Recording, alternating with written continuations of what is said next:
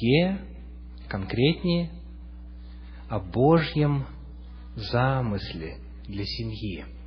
Мы нашли в Священном Писании описание 4 целей, для которых была семья сотворена. Кто напомнит, какие они? Первое.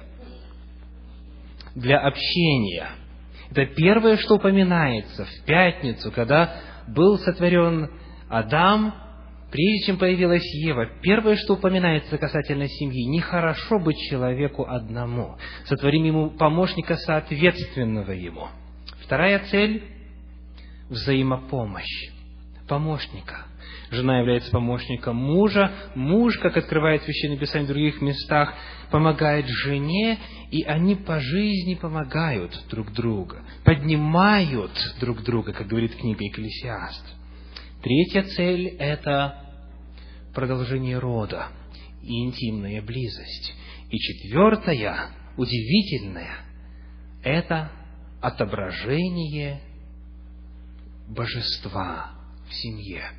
Подобно тому, как между личностями божества существует удивительная гармония, человек сотворен по образу Божьему для того, чтобы в жизни семьи также проявить, реализовать, продемонстрировать Бога.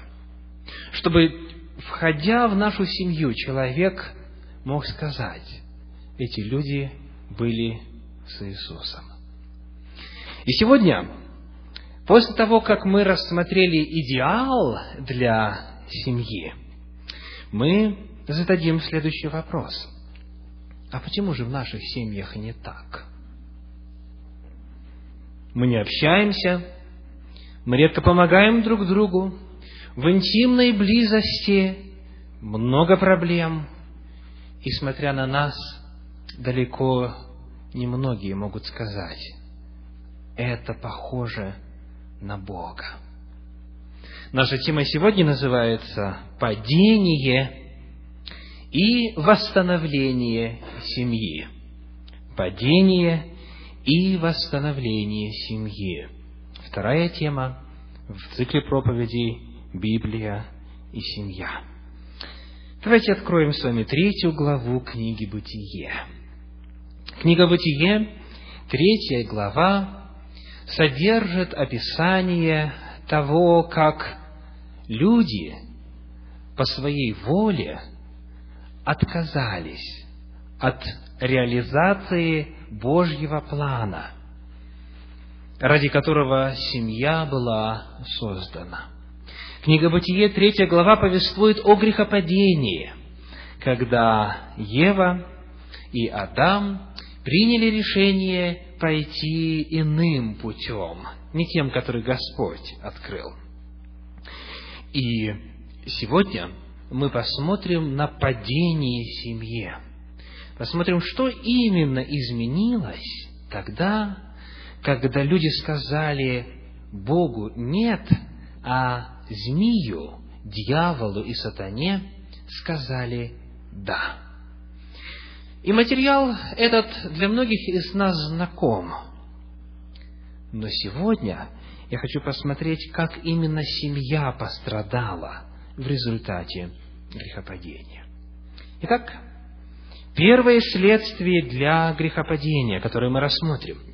И когда мы будем открывать то, что Священное Писание говорит на эту тему, я приглашаю вас, анализируйте свою семью. Присутствуют ли эти следствия от падения от Бога в жизни вашей семьи? Книга «Бытие», 3 глава, 7 стих. «И открылись глаза у них обоих, и узнали они, что наги, и сшили смоковные листья, и сделали себе опоясание». Итак, первое, что появляется как результат грехопадения? Стыд. Стыд. Перед этим, во 2 главе, в 25 стихе сказано: «И были оба наги, Адам и жена его, и не стыдились». Взаимоотношения были святы. Бог и до этого запланировал интимные взаимоотношения в семье еще до грехопадения, но они были наги и не стыдились этого обстоятельства. Теперь, сказано, они устыдились и стали шить себе смоковные листья. Стыд. Бывало ли это в вашей семье? Жена может раз за разом испытывать дискомфорт во время интимной близости. Но когда она, наконец, набирается смелости для того, чтобы рассказать об этом на душепопечительской беседе служителю церкви или в кабинете психолога, и слышит вопрос: «А вы когда-нибудь мужу об этом говорили?» Она часто отвечает: «Нет». Почему? «Мне стыдно на эту тему с ним разговаривать». Но ведь он ваш муж. Если с кем-то на эту тему и можно разговаривать, то с ним в первую очередь. Стыд. Касается ли это интимной сферы? Касается ли это какой-то личной зажатости? И человек не может раскрыться, не может рассказать о своих мыслях, потому что стыдится. Стыд – это первое следствие грехопадения. И оно продолжает жить во многих современных семьях. Есть ли это следствие в вашей семье? Свободна ли ваша семья от стыда? Второй вопрос, который мы открываем, продолжая чтение того, что же произошло с семьей после грехопадения, это стихи 9, давайте с 8 по 10, этой же 3 главы, с 8 по 10. «И услышали голос Господа Бога, ходящего в раю во время прохлады дня, и скрылся Адам и жена его от лица Господа Бога между деревьями рая». Это что? Страх. Страх. Страх и укрывательство. Это второе следствие, которое искажает счастливую жизнь в семье сегодня. Страх, боязнь. А что, если меня осмеют? Я боюсь открыться, потому что я не знаю, как он или она отреагирует. Я прячусь. Я залезаю в скорлупу. Я одеваю на себя маску, лишь бы он или она не увидели моего естества, как оно есть. Страх – это та сковывающая сила, которая не дает ему и ей в семье полностью раскрыться и в личностном росте, и в профессиональном росте, и в плане взаимоотношений друг с другом. Страх. Мы боимся себя, мы боимся друг друга, мы боимся детей, мы боимся Бога и так далее. Разные виды и формы страха существуют, но все они изначально стали следствием грехопадения. Страх. Третье, что мы находим здесь, в этом описании, это помрачение разума. Помрачение разума. Скажите, это все знают, сколько максимум современный человек использует потенциал способностей своего интеллекта? На сколько процентов? Я слышу 3-4%, 1,5%. Кто-то говорит о том, что гении используют до 10%. А что же с остальной частью, с остальными 90%? Они ведь у нас есть. Это не какой-то рудиментарный орган. Они до сих пор существуют, но не функционируют. Это означает, что наши прародители когда-то использовали весь потенциал. Почему же это произошло? Библия открывает. В поведении первых людей сразу после грехопадения наблюдается нелогичность. Они прячутся от кого? От Бога, Творца. от того, который раньше к ним приходил и постоянно с ними беседовал, от того, который предупредил их об опасности потери жизни в Эдемском саду и об опасности смерти. Это тот Бог, которого они знают, и это тот Бог, о способностях которого они тоже знают. Так вот, даже мы знаем, что Бог каков? Всеведущий. То есть, Он знает все. Можно ли от Бога спрятаться? Это же ясно, как день. Нельзя. Тем более, за кустами или деревьями сада. Они демонстрируют нелогичное поведение.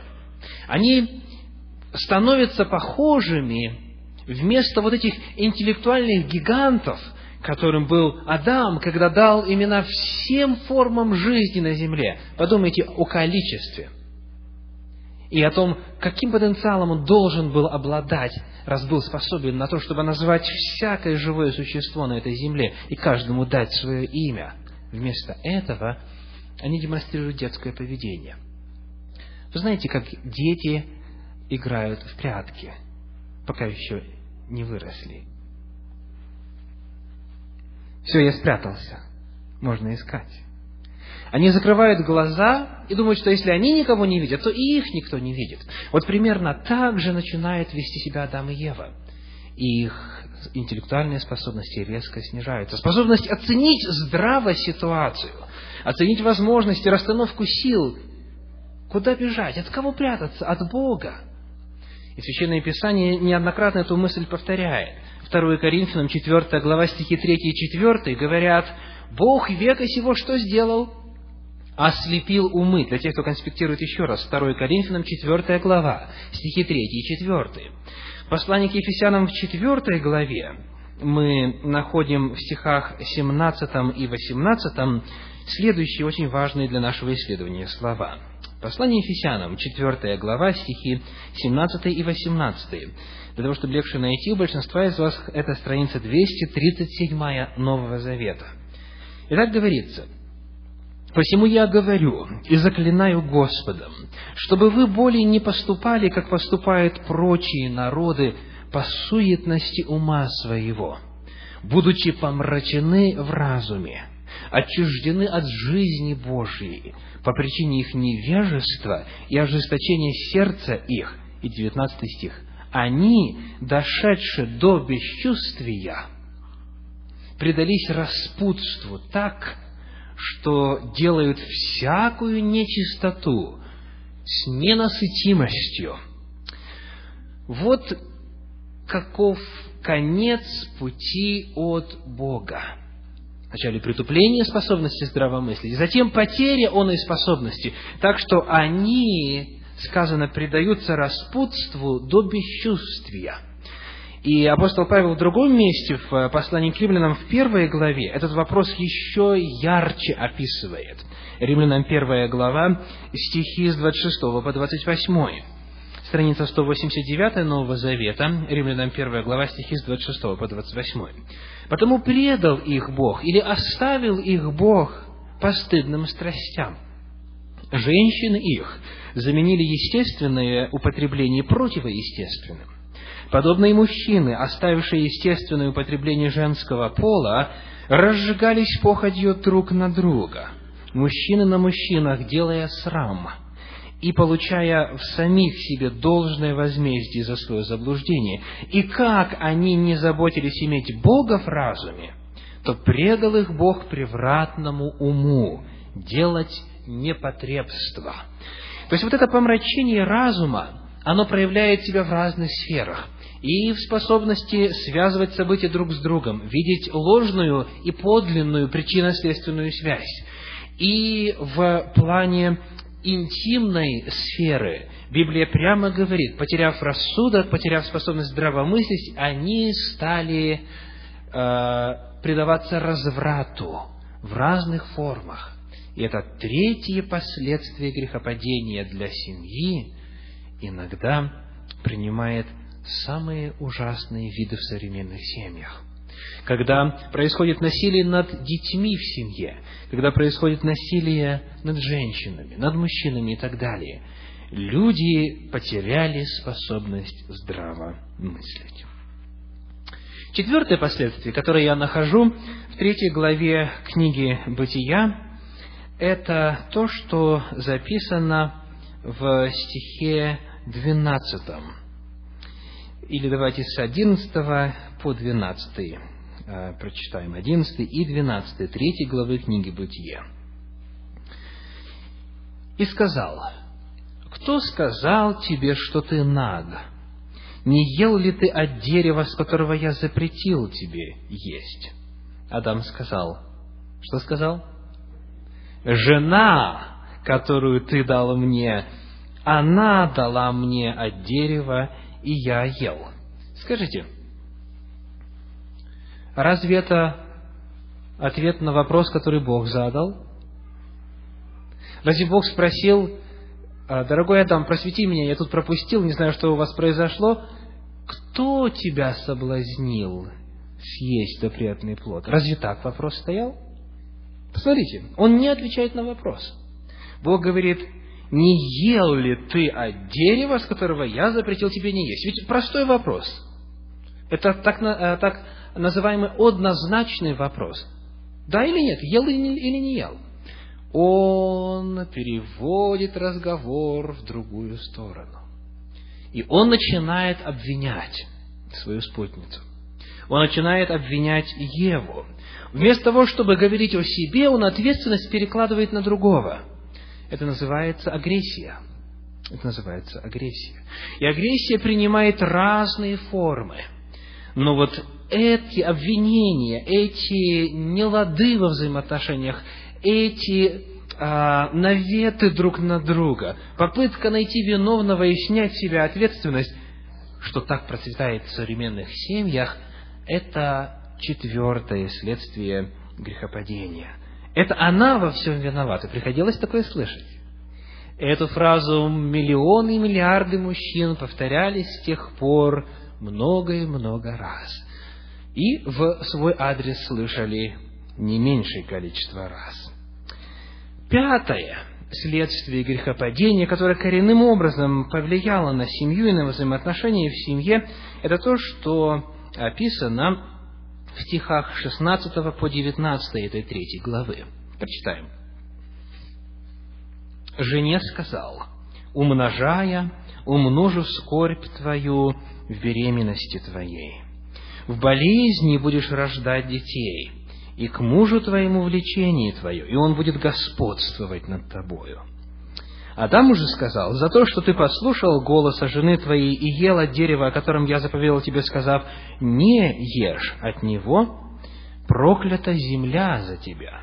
Со скорбью будешь питаться от него все дни жизни твоей, тернии и волчцы произрастит она тебе, и будешь питаться полевою травою, в поте лица твоего будешь есть хлеб, доколе не возвратишься в землю, из которой ты взят, ибо прах ты, и в прах возвратишься». Итак, 5, на что я хочу обратить ваше внимание, это трудности и боль, которая появилась в результате грехопадения. И хотя это не связано напрямую с взаимоотношениями в семье, но преодоление трудностей и боли, оно очень сильно влияет на взаимоотношения в семье. Касательно жены сказано: будет скорбь и болезнь. Слово «болезнь» в оригинале, в древнееврейском, означает «боль». Поэтому многие современные переводы на английский язык так и переводят «pain». То есть в боли ты будешь рождать детей. Итак, скорби и боль – это то, что теперь будет сопровождать процесс зачатия, вынашивания ребенка и рождения. Я хочу напомнить, что и до этого Бог сказал, что плодитесь и размножайтесь. Но теперь это стало сопровождаться болезнями, болями и страданиями. Мужу сказано: со скорбью будешь питаться от земли во все дни жизни твоей, и в поте лица есть хлеб. Хочу напомнить, что и до этого ему нужно было делать что? Возделывать. 2 глава книги Бытие говорит, что Господь поселил их в саду Эдемском, чтобы возделывать его. То есть и тогда, до грехопадения, они должны были трудиться. Труд как таковой не является проклятием сам по себе, но сейчас это будет происходить с особыми трудностями. И ты будешь со скорбью и в поте лица возделывать землю для того, чтобы заработать пропитание себе и своей семье. И эти факторы очень разрушительно часто действуют на семью. Многие семьи распадаются как раз во время беременности и рождения первого ребенка. Потому что мужчине иногда кажется это слишком много, и он не переносит, как говорят американцы, too much reality. Слишком много реалий жизни они начинают видеть. И перепады в настроении жены по причине перестройки гормональной системы, и бессонные ночи, когда рождается ребенок, и так далее. Все это очень часто является слишком сильной нагрузкой для семьи, и она не выдерживает и распадается во время беременности и во время рождения ребенка. А необходимость зарабатывать хлеб тяжелым трудом точно так же. Вот финансовая недостаточность, она теперь уже, наоборот, со стороны жены, является часто фактором, по причине которого она оставляет семью и ищет себе более состоятельного человека. Это все проклятия, которые очень сильно продолжают влиять на современные семьи. Далее, в-шестых, сказано следующее. В 16 стихе, который мы уже прочли, есть очень интересная фраза. «К мужу твоему влечение твое», говорит Библия. «К мужу твоему влечение твое». Что бы это значило? Психологи рассказывают нам сегодня, что, рождаясь, мальчики и девочки изначально понимают любовь совершенно по-разному. У женщин, у девушек и у девочек развито то, что психологи называют личностным компонентом любви. ЛКЛ. Личностный компонент любви. Это означает, что для женщины в целом, в среднем, на первом месте стоят именно взаимоотношения. Ее гораздо больше интересуют внутренние качества человека, нежели его внешние характеристики. Личностный компонент любви стоит на первом месте. А это означает, что чем больше женщина знает человека, чем больше она ему может доверять, тем больше она может раскрыться для того, чтобы второй компонент любви проявился, чувственный. Статистика показывает, что способность переживать радость во время интимной близости находится в прямой пропорции от доверия, которое женщина испытывает по отношению к своему возлюбленному.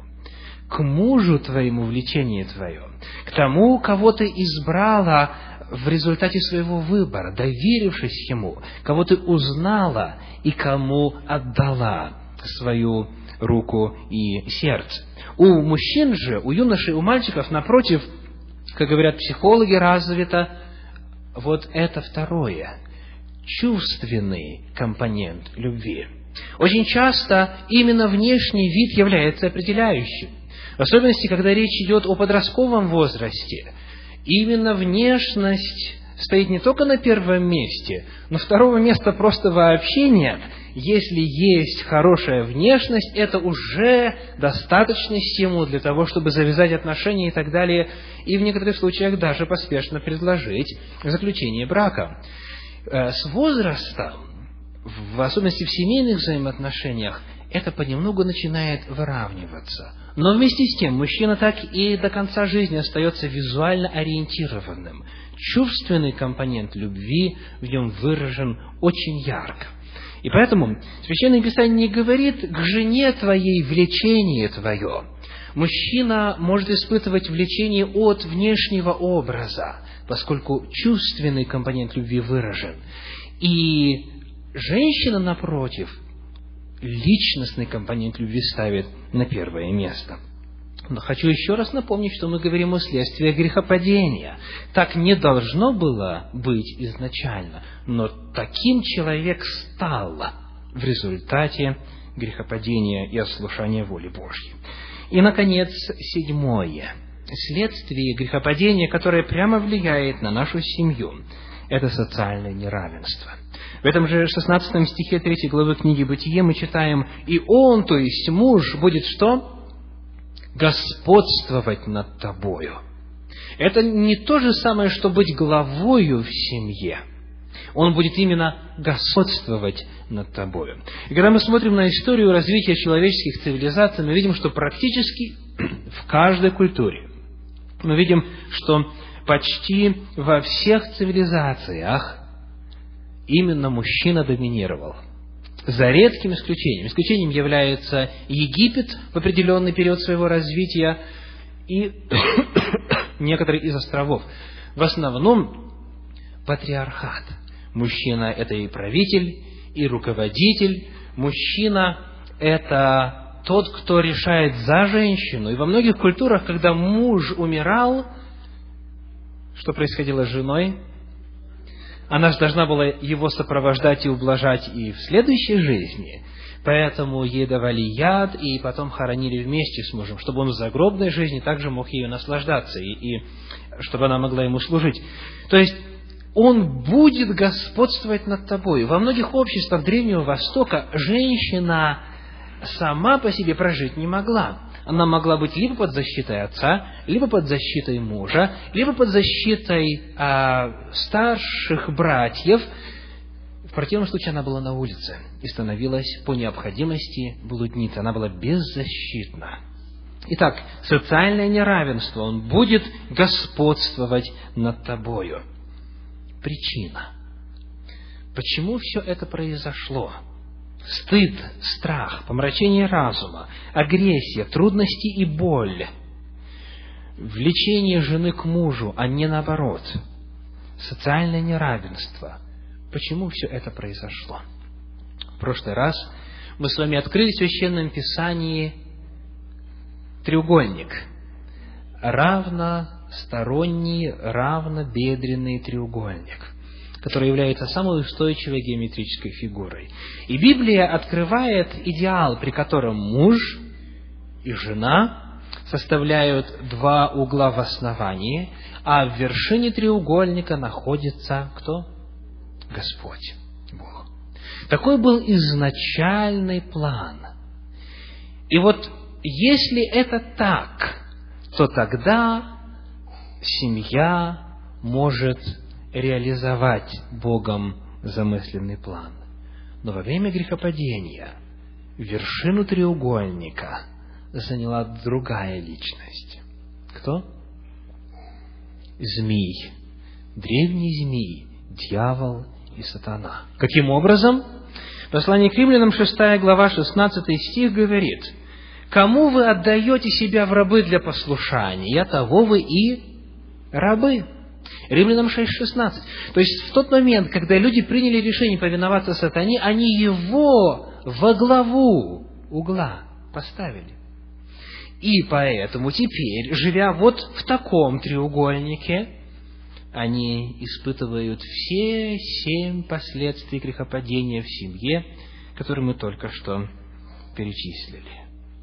Что же делать? Есть ли надежда на восстановление? Слава Господу, что Он нас не оставил на произвол судьбы. В этой же самой главе, которая описывает проклятие грехопадения, в 15 стихе содержится то, что богословы называют протоевангелием, то есть первой прозвучавшей благой вестью. Какова же эта весть? 15 стих говорит: «И вражду положу между тобою, змей, дьявол, и между женою, и между семенем твоим, и между семенем ее.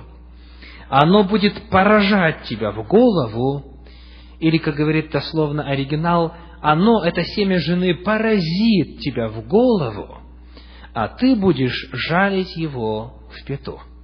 Вот здесь, среди всех этих страданий, скорбей и последствий грехопадения, светит луч надежды, протоевангелие, первая благая весть о том, что появится именно через семью семя, то есть потомок, семя жены, которое поразит дьявола в голову.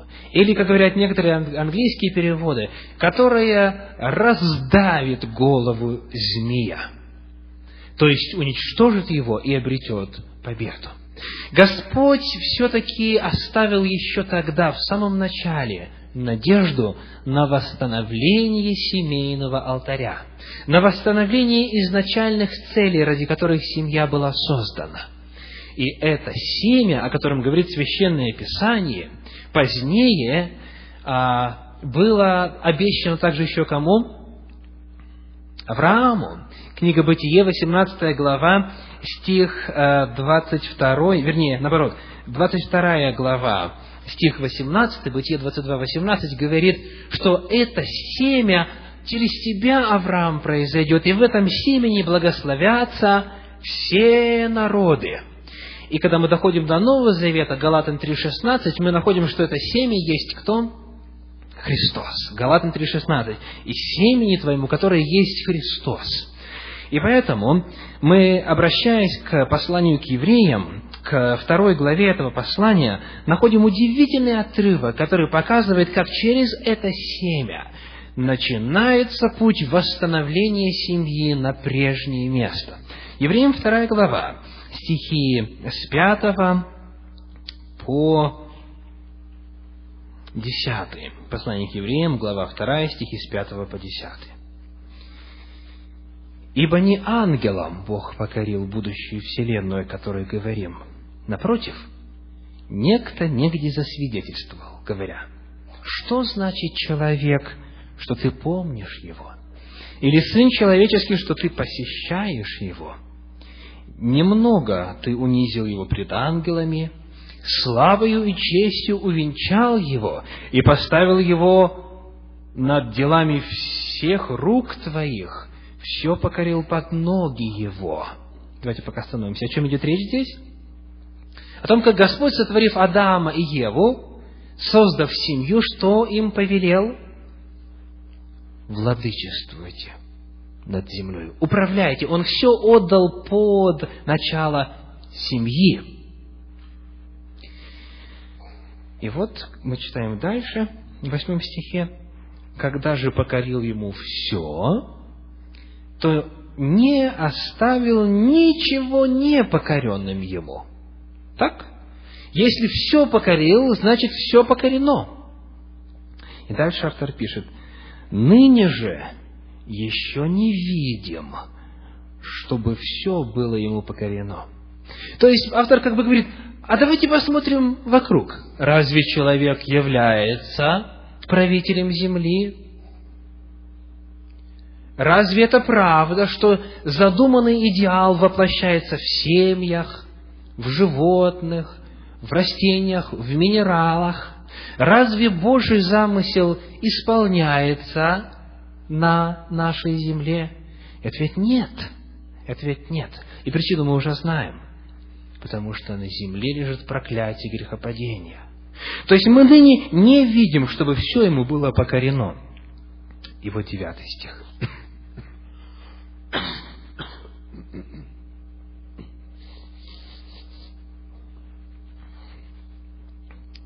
«Но видим,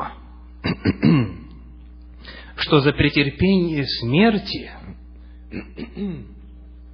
увенчан славою и честью Иисус, который немного был унижен пред ангелами, дабы ему по благодати Божией вкусить смерть за всех. Ибо надлежало, чтобы тот, для которого все и от которого все, приводящего многих сынов в славу, вождя спасения их совершил через страдания». Итак, мы не видим, чтобы изначальный план Божий о человеке реализовывался на земле. Так? Мы не видим того, чтобы человек был увенчан славою и честью. Нет, напротив, позор, страдания, смерть, разлад в семьях. Но 19 стих говорит, мы все-таки видим, что славою и честью увенчан кто? Иисус.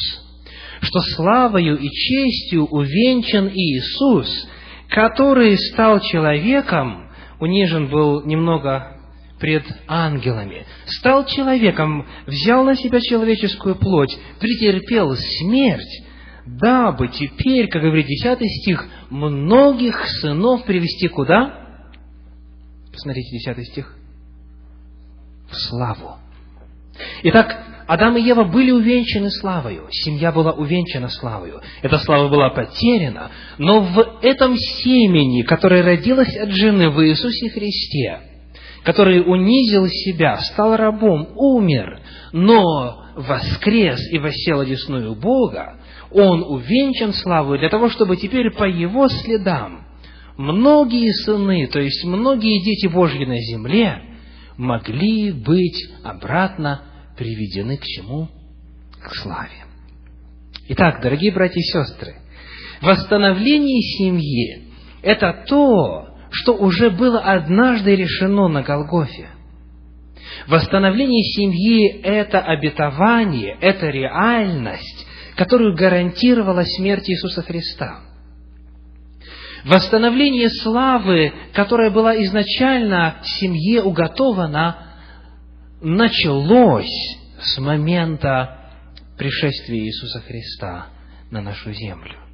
И поэтому теперь по этой протоптанной тропиночке мы все, кто осознает возможности всего этого, кто поверит в Иисуса Христа, кто сделает не дьявола, а нашего Господа и Спасителя Христа Иисуса главой этого треугольника, мы сможем с вами ликвидировать все последствия грехопадения.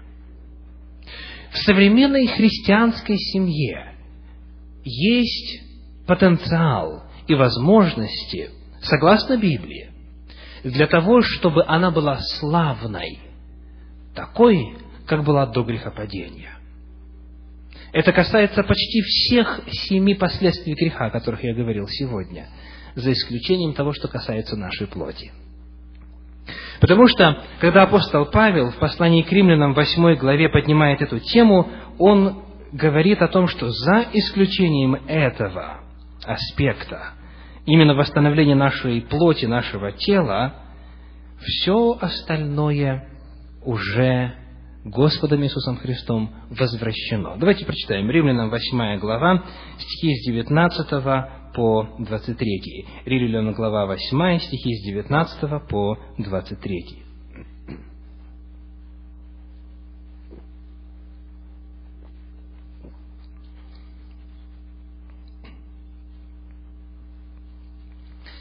«Ибо тварь с надеждою ожидает откровения сынов Божьих.